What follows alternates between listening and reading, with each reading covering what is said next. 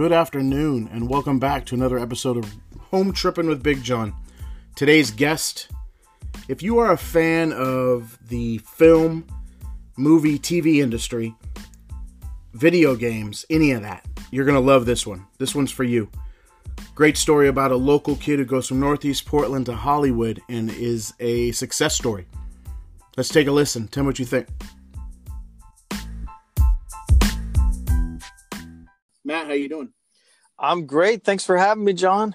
Oh, man, this is fantastic. I'm a huge movie and TV dork as much as I am sports. I know a lot of people out there, pop culture junkies, and so I know that you're a big sports fan. So this, hopefully my podcast, you are right down the alley of what all these guys want to talk about and hear about. Oh, man. Yeah, I'm a big sports fan.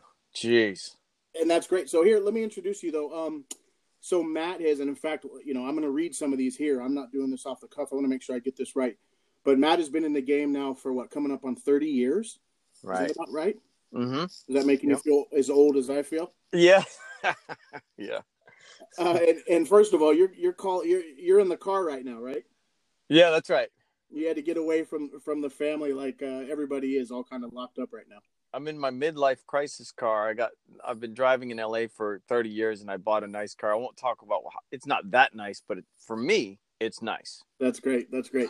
Matt has been in some amazing projects, some fantastic movies. He was in the Oscar-winning Best Picture Argo. He was in Vice, Only the Brave, Jersey Boys, Stolen. I mean, the list goes on and on.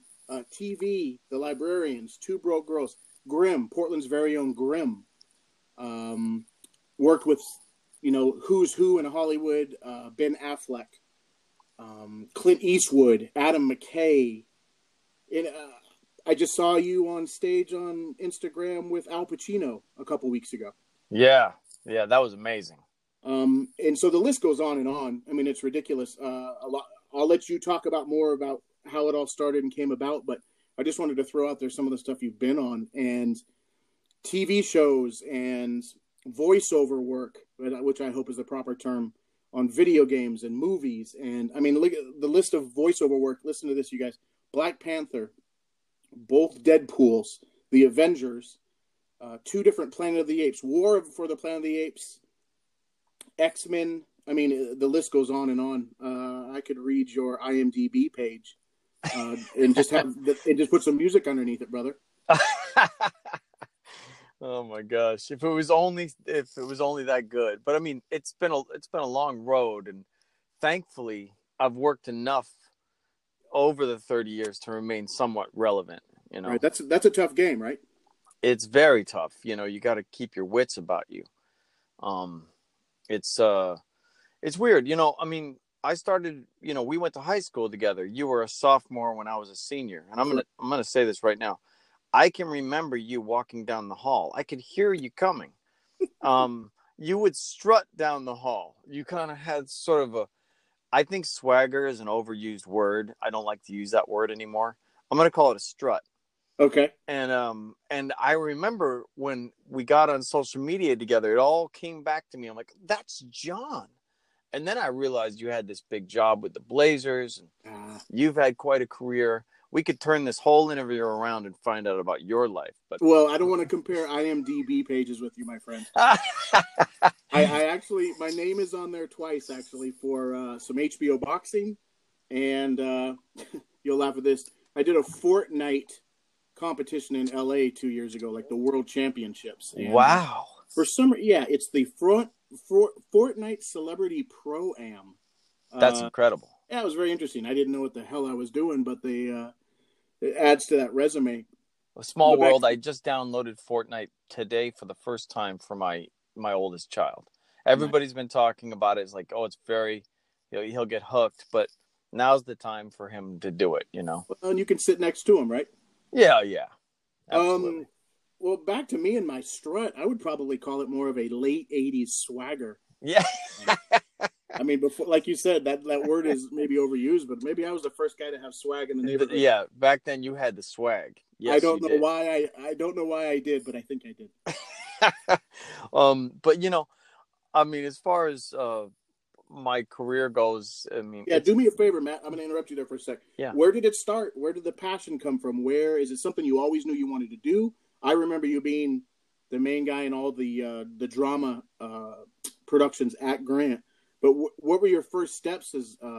What was your motivation for all that? Well, I had older brothers, and Ken Nolan, my older brother, he was a freshman at Grant, and I was in 6th grade, and I was in that one smaller theater at Grant called L1 or L2. I can't remember what it was called, but it was where the drama classes happened, and they had Arthur Miller's The Crucible, and Ken is such a funny guy. I'd never seen him try to be serious before. I'd seen him get angry, but I had never seen him try to act before.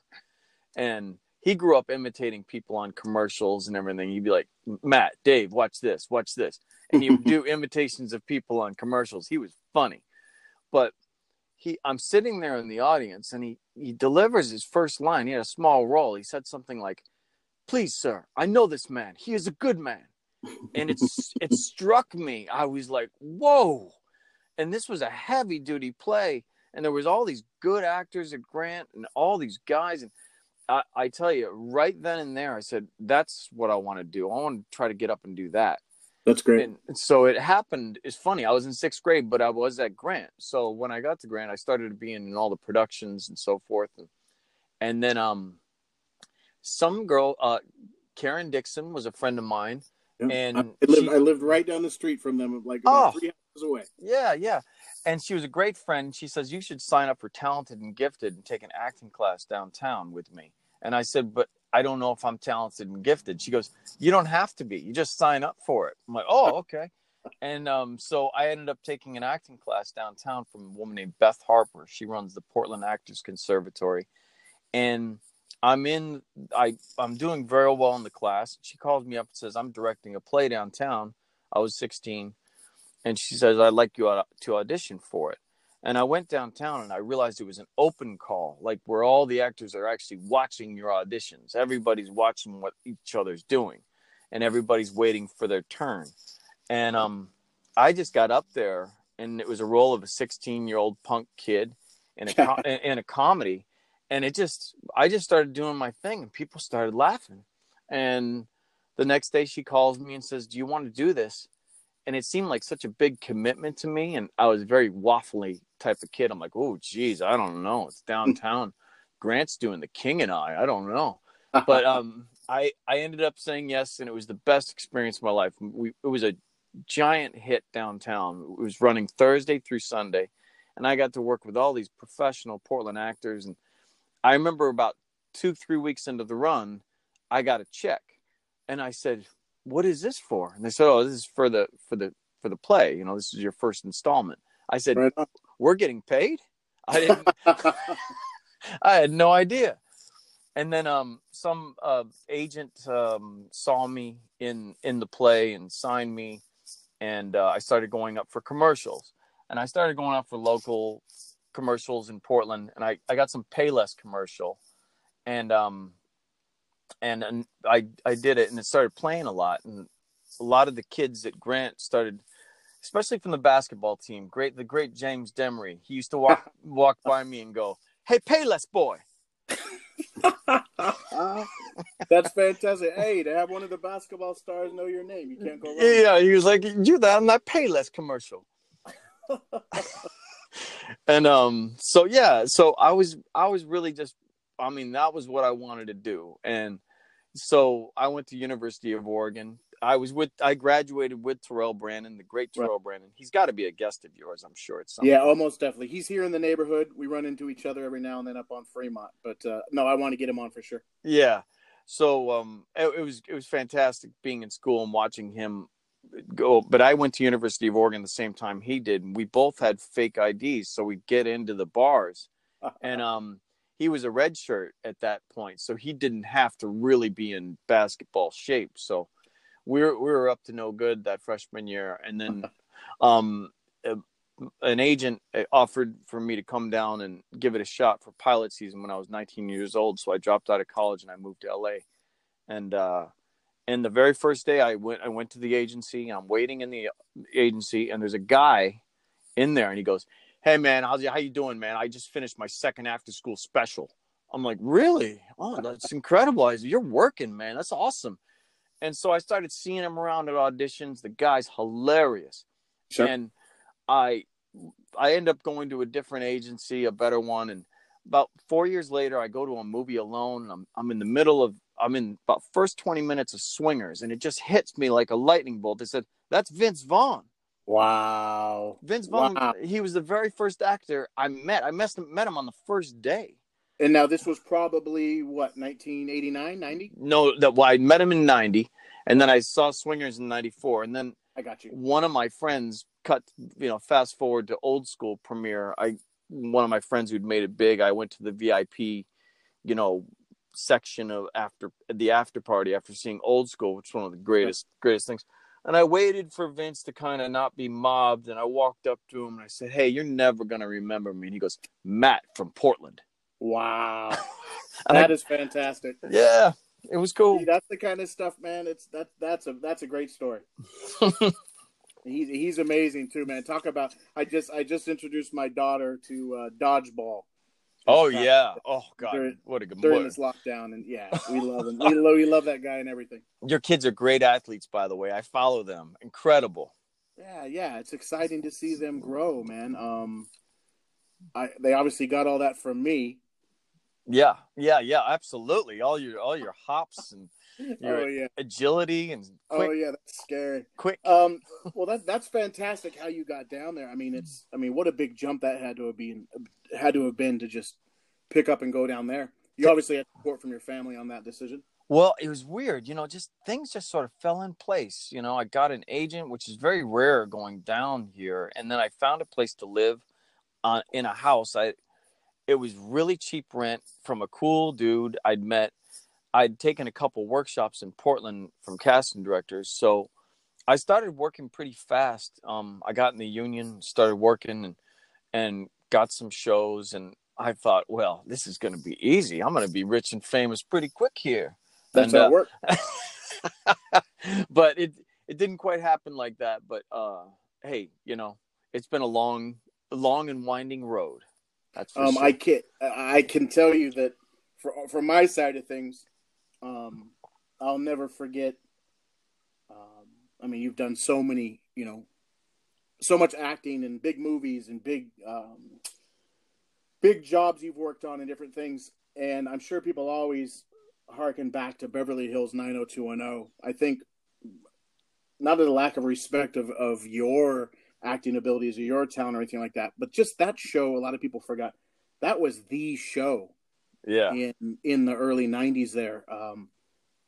And all I know is everybody comes, and this was pre-social media and everything, and everybody's like, "You guys remember Matt Nolan?" And I was like, "Yeah." And I was in my first apartment. We were living over by Laurelhurst Park. All my roommates were stoned and drunk, and we all sat there and watched you get knocked out on that episode. And, right. And I hate that is something that sticks in people's mind, but I had to share this with anybody out there listening. That was pretty kick-ass because you were a pretty bad guy on that show. Man, it was called Chucky's Back, and I was Chucky. But it was Steve's episode. He finds out he was adopted.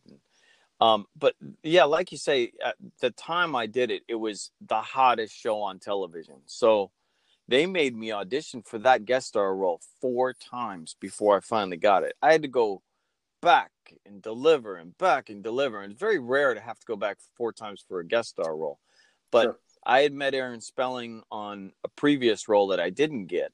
But then this time around, it was they were really scrutinizing everything because the show was just exploding.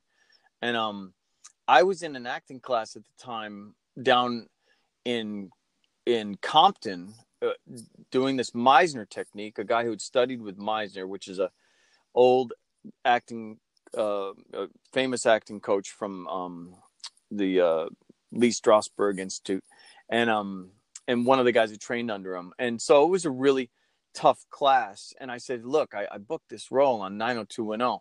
And the guy goes, "I never heard of it." and I said, "But I'm really kind of intimidated. I got to be the antagonist on the show. I'm the bad guy."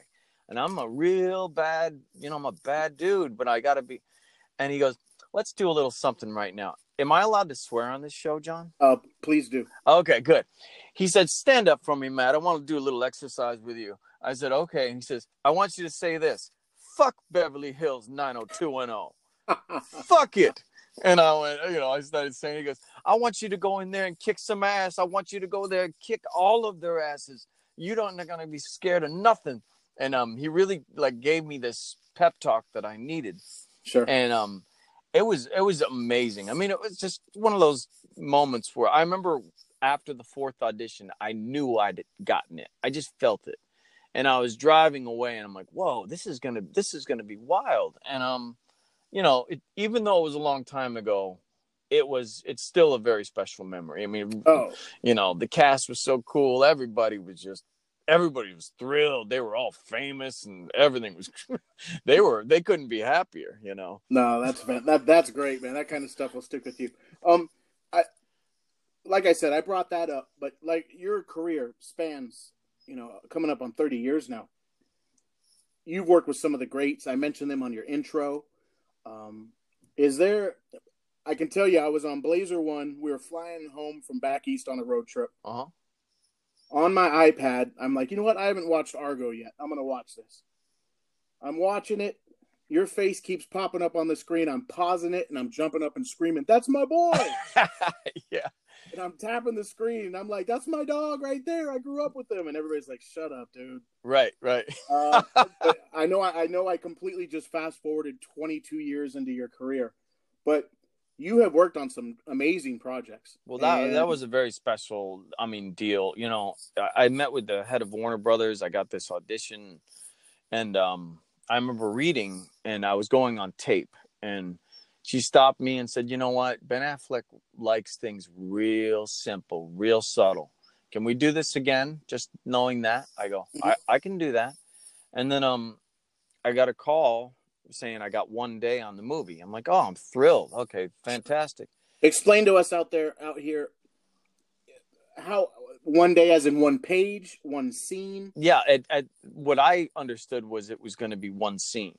Okay. And it was a different name than the name I ended up with, but they said you got to go to a meet and greet with Ben Affleck and the State Department and the CIA guys, and you're all going to get together.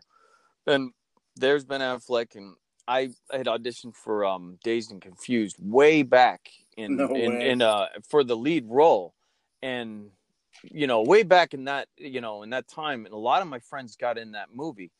That went to Matthew McConaughey's the lead role? Yes. I mean, if we're going to jump around here for a second. I saw a screening of Dazed and Confused because a number of my friends were in it. Anyways, one of my friends picked me up one night and said, you got to come meet my friend from Texas. He's got this place in Malibu. It's a little apartment. He put 12 months down, and he says he's going to give it 12 months to try to make it as an actor.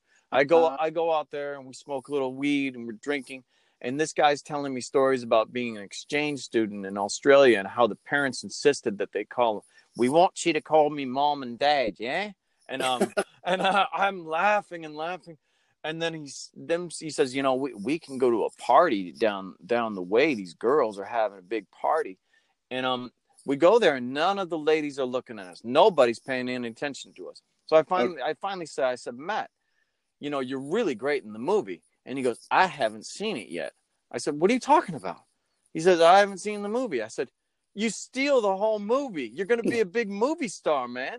And he's great. And he said, oh, man, from your lips to God's ears. And I'm like, oh, and then, he's doing John Grisham's Time to Kill, just about a year later.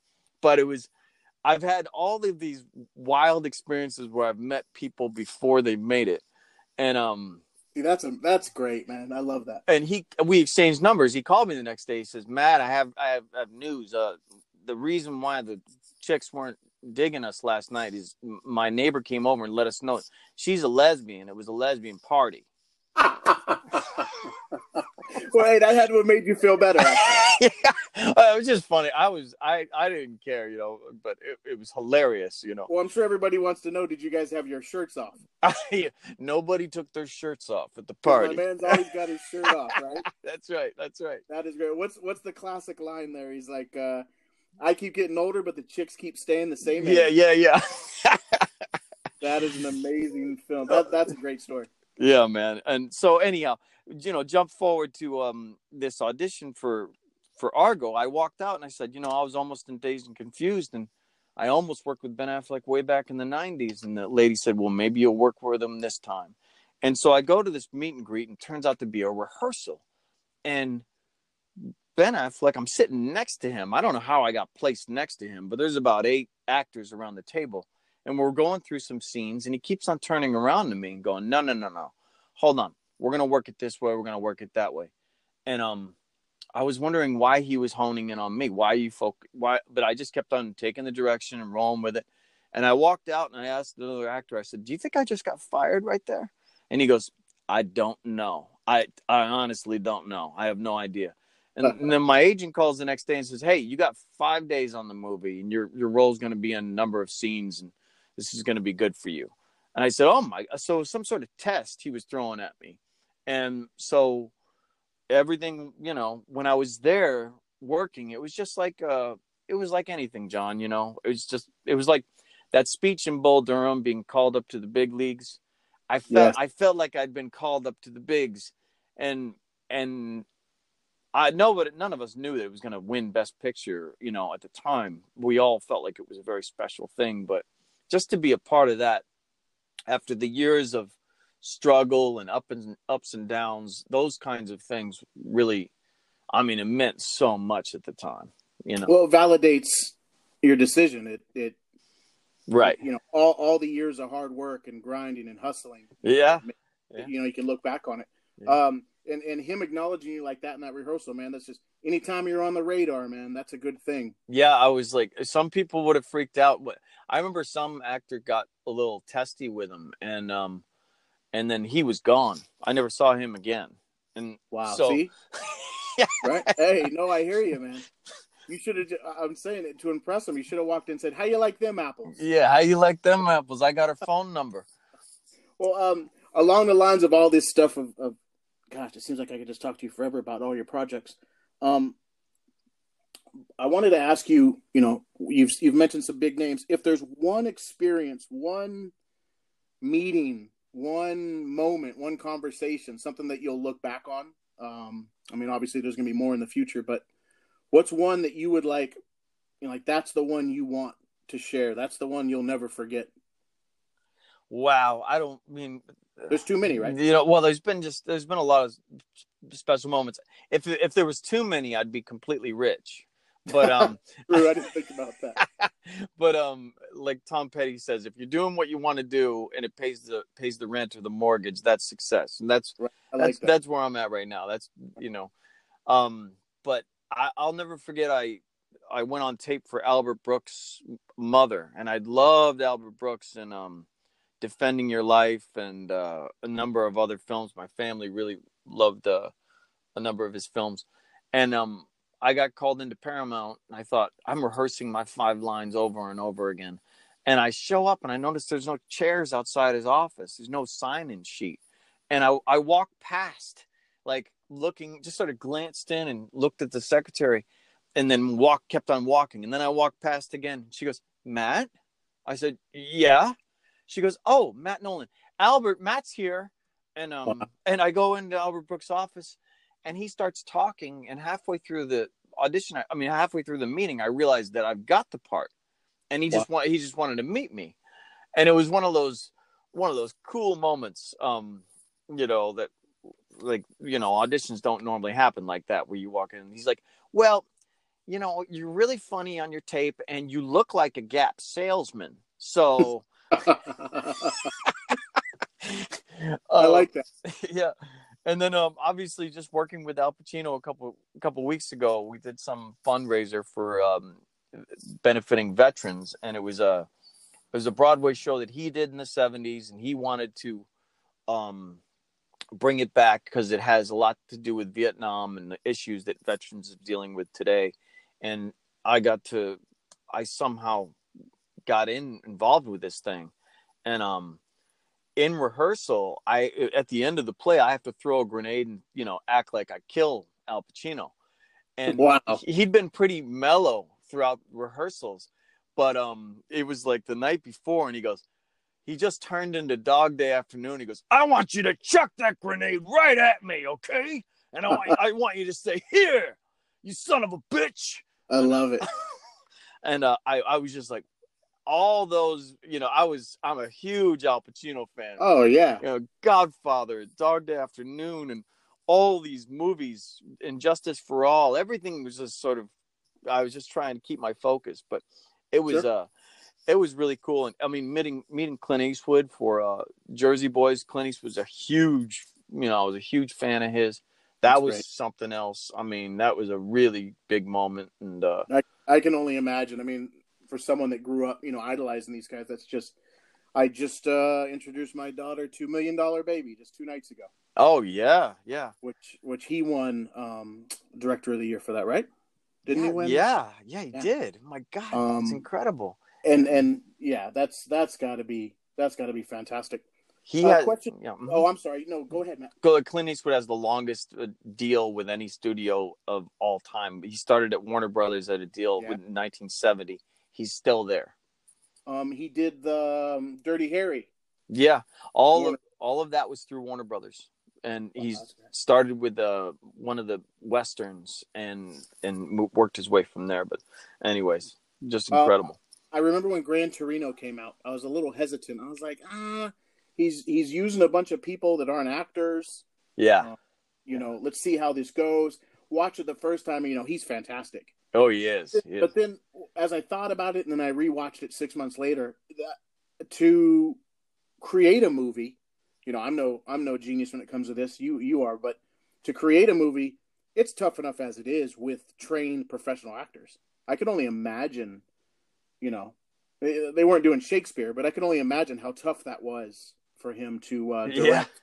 To 90%, 95% of that crew had no experience, right? Oh, I guess that's the truth. And I thought it did show a little bit, but he was so good it didn't matter. And he knows how to direct people. He knows how to get something real out of somebody, and say, "This is your situation. You're in it right now. Let's go." And he's got a crew that's been working with him, I guess, for 30 years. So they're all in sync with one another. Got you. So they can just sort of sit down and let it happen for somebody. As far as that stuff goes, is that something you'd want to do later in your career? Career, produce, direct. Well, have you produced any projects that? I produced 2 movies last year in 2019. I co-produced, but it's a start. And one movie, just came out streaming called Crypto. But the next film, I'm actually in it, but it's got Jason Patric from Lost Boys and lots of different things. Anson Mount, who you've seen a lot of, he's Captain Pike on the new Star Trek. And it's about the 1960s CIA human experiments that they performed on people. And it's true story. It's unclassified material now. And the director's ex-military, and he directed it. And we shot it in Mississippi, and I can't wait for this movie to come out. I think it's really going to get a lot of attention. It's a smaller movie, but I think it's going to hit in some ways. And we had a transgender woman who playing a role, and we're in MAGA country, Sure. So we're all supposed to meet as a cast down in the restaurant bar where we're staying. And I come down, and there's this guy talking to her at the bar, and he's really trying to make his move on her. Sure. And I came up, and he starts in on me. He'd been drinking. He's like, "Why do all you Hollywood types do this and that and the other thing?" And then he's like, "Boy, you're a beautiful lady." He just kept on turning around to her and going, "You're beautiful." And then he just started bagging on Hollywood again. And I just want to let him know, hey, you're talking to a woman who used to be a man. If you just want, if you Fantastic, You man. want to know about Hollywood? It's standing right in Right, front of you, right right in here. front of you. It's about to slap you in the face. That is great, man. I Yeah. love it.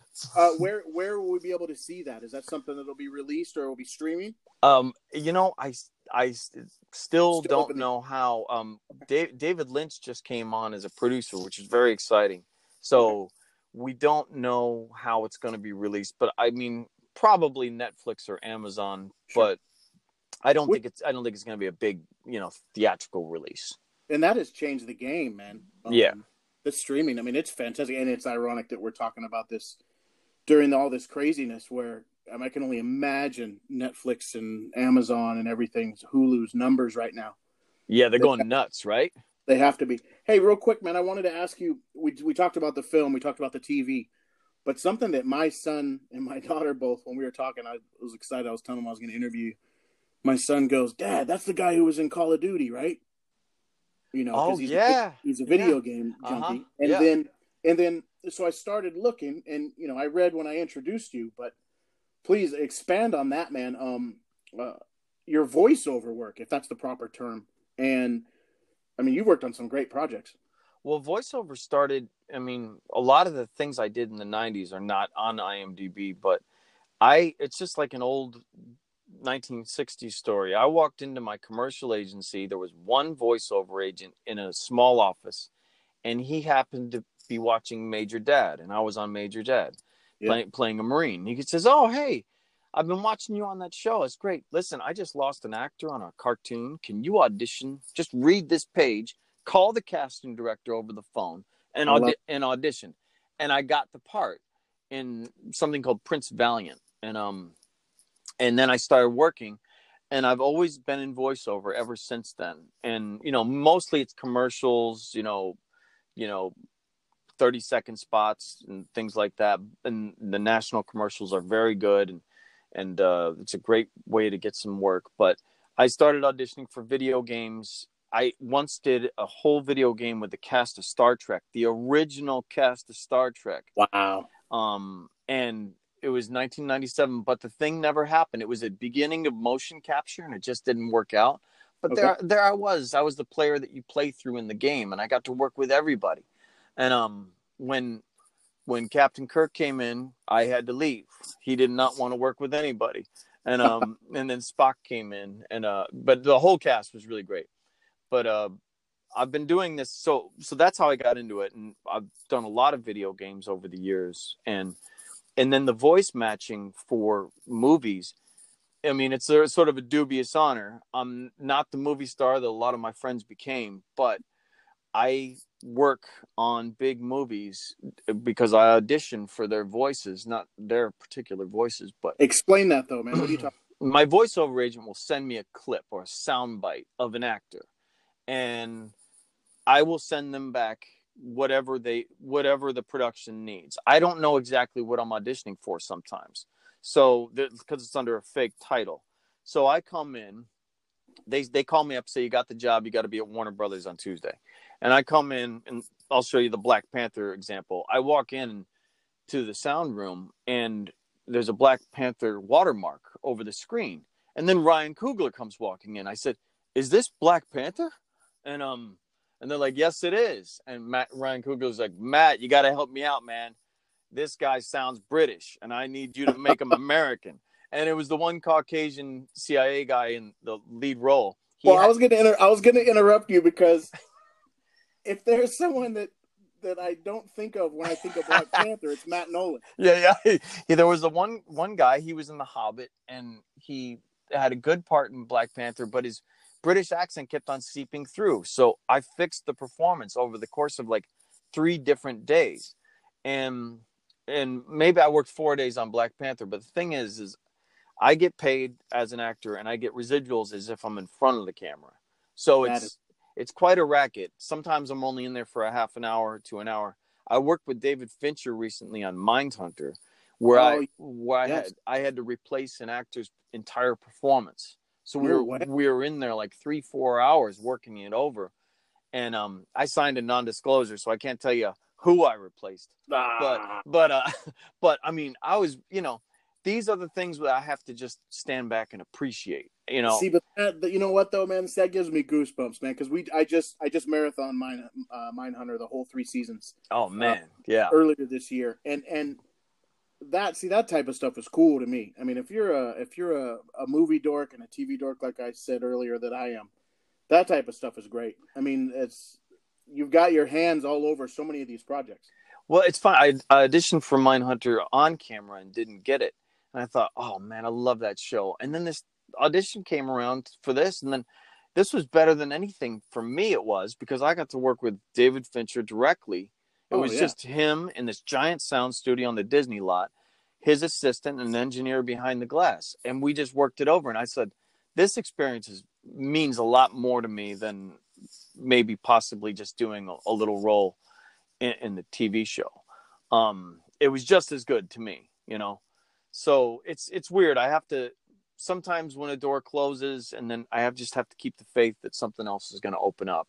I hear you, brother. And that's the whole thing about what you do. I can't compare myself or my career to you, but as a freelancer, it's sink or swim, man. You don't get called back. Right. Yeah. Yes. I mean, so that's great to hear that. And then I know you did Frozen. So did you tell your kids you were the snowman? Yeah. Yeah. Like that. That's Daddy's voice.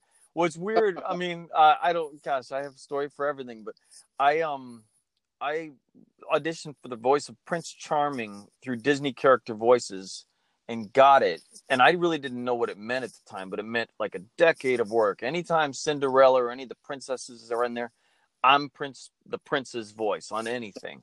And so on toys, on games, and all that stuff, they worked me over.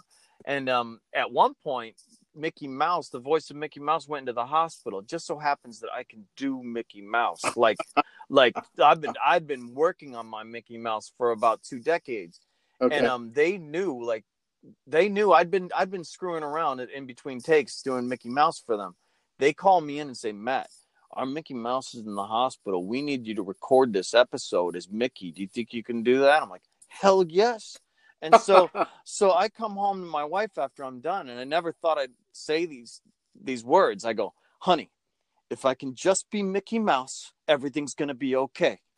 I bet you that's something you never expect to hear you say. Yeah. And then the guy gets out of the hospital, and he's like, no.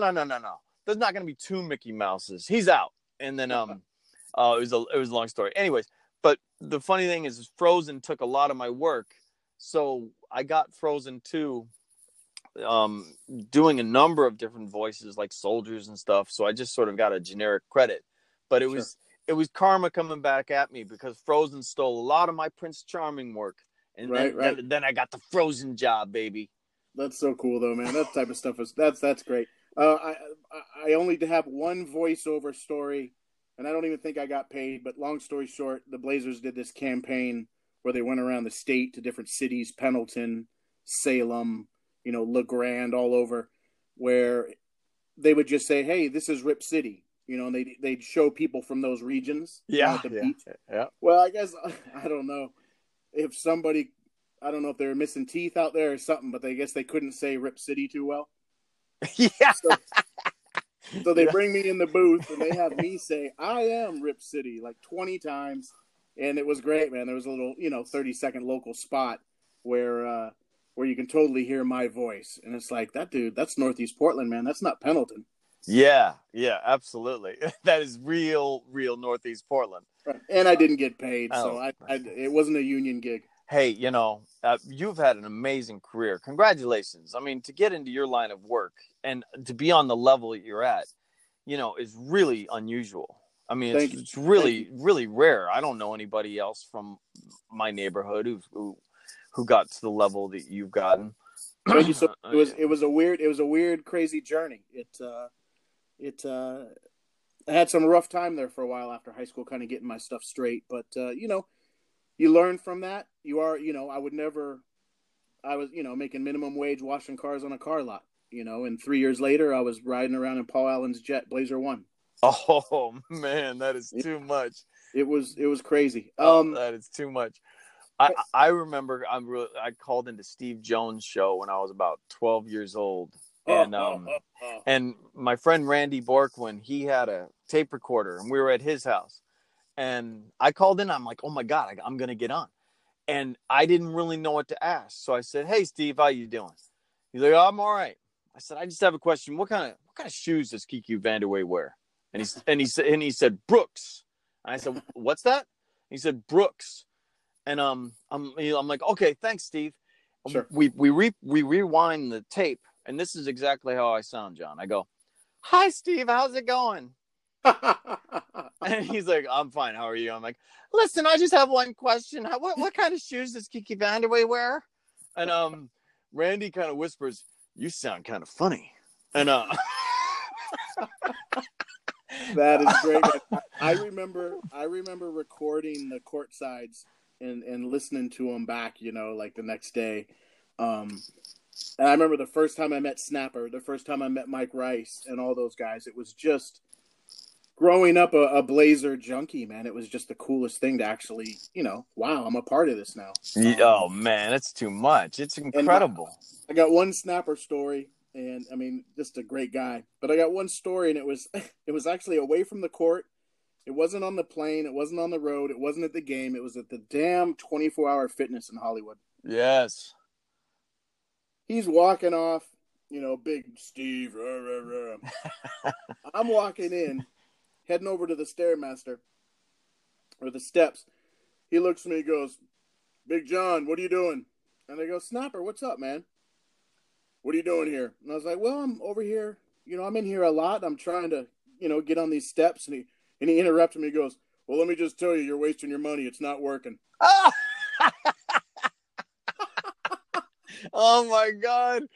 First of all, he knew your name. That's pretty cool. Oh yeah. And then he walks off laughing at me. He busted your chops. Oh yeah. I love it. That's pretty cool. Hey Matt, I want to thank you, man. Man, we could just go on and on and on. Absolutely. This has been great. Not only getting in touch with you, or getting back in touch with you, but just your story, social media. You want to tell people out there where they can follow you on Twitter, or do you have a website? Well, the best thing that you can do is just search my name on Google and then hit my IMDb, and then you become a unique visit if you scroll through things and you hit a few pictures.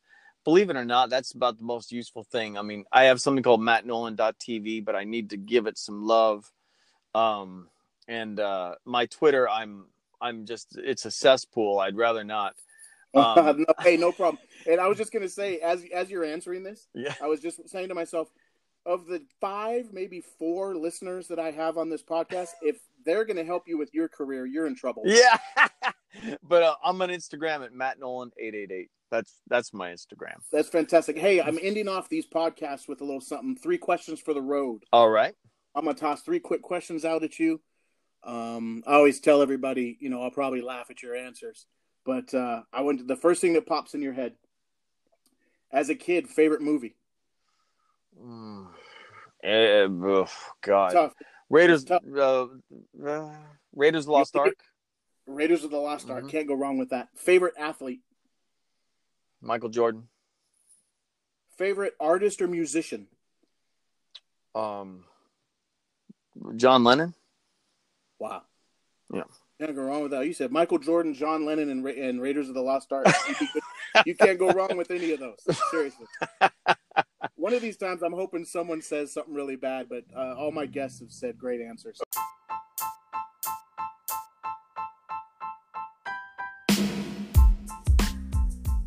Well, this is usually the part of the podcast when we say goodbye.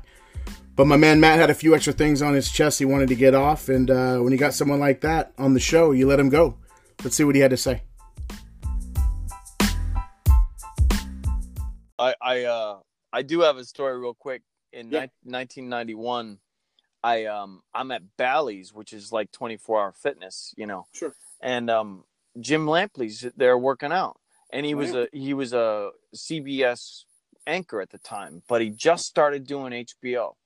And I watched Tyson get knocked out, and so nobody's talking to him, and I didn't know any better. I just walked up to him. I said, "Hey, I saw you. You're doing a little announcing for HBO for boxing." And he goes, "Yeah." And we talked about Mike Tyson getting knocked out, and he's like, "Well, I hope that HBO brings me back." That's what he said. Wow. That was the very beginning. And then he just becomes the voice of boxing. He became the voice of boxing. It was incredible. I got to actually see him just as he was about to, really pop. That is great. That was one of the coolest things with me when I joined HBO was, meeting Roy Jones and him. And shoot, dude, I was doing fights with him around the world. We went to Argentina and London. And so I'd sit in on these production meetings. And, I'm around NBA players and I'm around different people. And it was just like, Jim Lampley, dude, you got to be kidding me. I just closed my eyes and remember all the fights he called, Oh, it's incredible. He's a huge North Carolina fan. Ah, wow. And he was wearing an Oregon Ducks hat once at this meeting. Uh-huh. So I thought, you know what? This is my time. I'm going to go over there and say what's up. This is my in. Yeah. Absolutely. And I go, hey, Lamp. And he looks at me. And I said, I'm from Oregon, man. I'm an Oregon Duck. You a big fan? He looks at me and goes, no. It was for sale at the Denver airport. My hair looked bad that day. I was like, dude, that doesn't get any better than that. Oh my God, it's fantastic. Cool. Real quick, your post about thanking the Blazer organization for making you whole for the rest of the season, and then they played it on the news. It was just too cool, man. It was really awesome because it was from the heart, and then look, they responded. It was incredible. Yeah, class organization, man. There's a lot of people in my industry around the country that there's kind of in that no man's land, freelancers that aren't team employees, that aren't, a part of anything. And so for them to step up like they did, I know everybody is out there struggling and trying to figure out what's going on, what our next step is. But yeah, that was a big deal for me. Yeah, it's amazing. And I think we're all going to be okay. I really do. I think everybody's going to be okay. It's been interesting, man. It's been a couple weeks now for everybody, and I'm enjoying the time with my family. We got a new puppy, so we're a big mess up here. It's awesome. Yeah, good luck with the puppy. It really is. Yeah, man. Hey, and then I may holler at you if I need Al Pacino to come on and be episode number 4. Yeah, or my brother. The main thing with my brother, he's a screenwriter, wrote Black Hawk Down and, a number of other movies. For the last 25 years, it's been, hey, Matt, we should go out to lunch. And can you bring your brother? They're using you to get to your brother. Oh, yeah. Oh, it's terrible. That's what I'm Hey, brother, it's great to hear your voice. Thank you so much. Good to hear your voice. Us. Love to have a success story from the neighborhood. So we will stay in touch. Thank you. Thanks for having me on, John. I appreciate it. All right, my man. You take care. All right.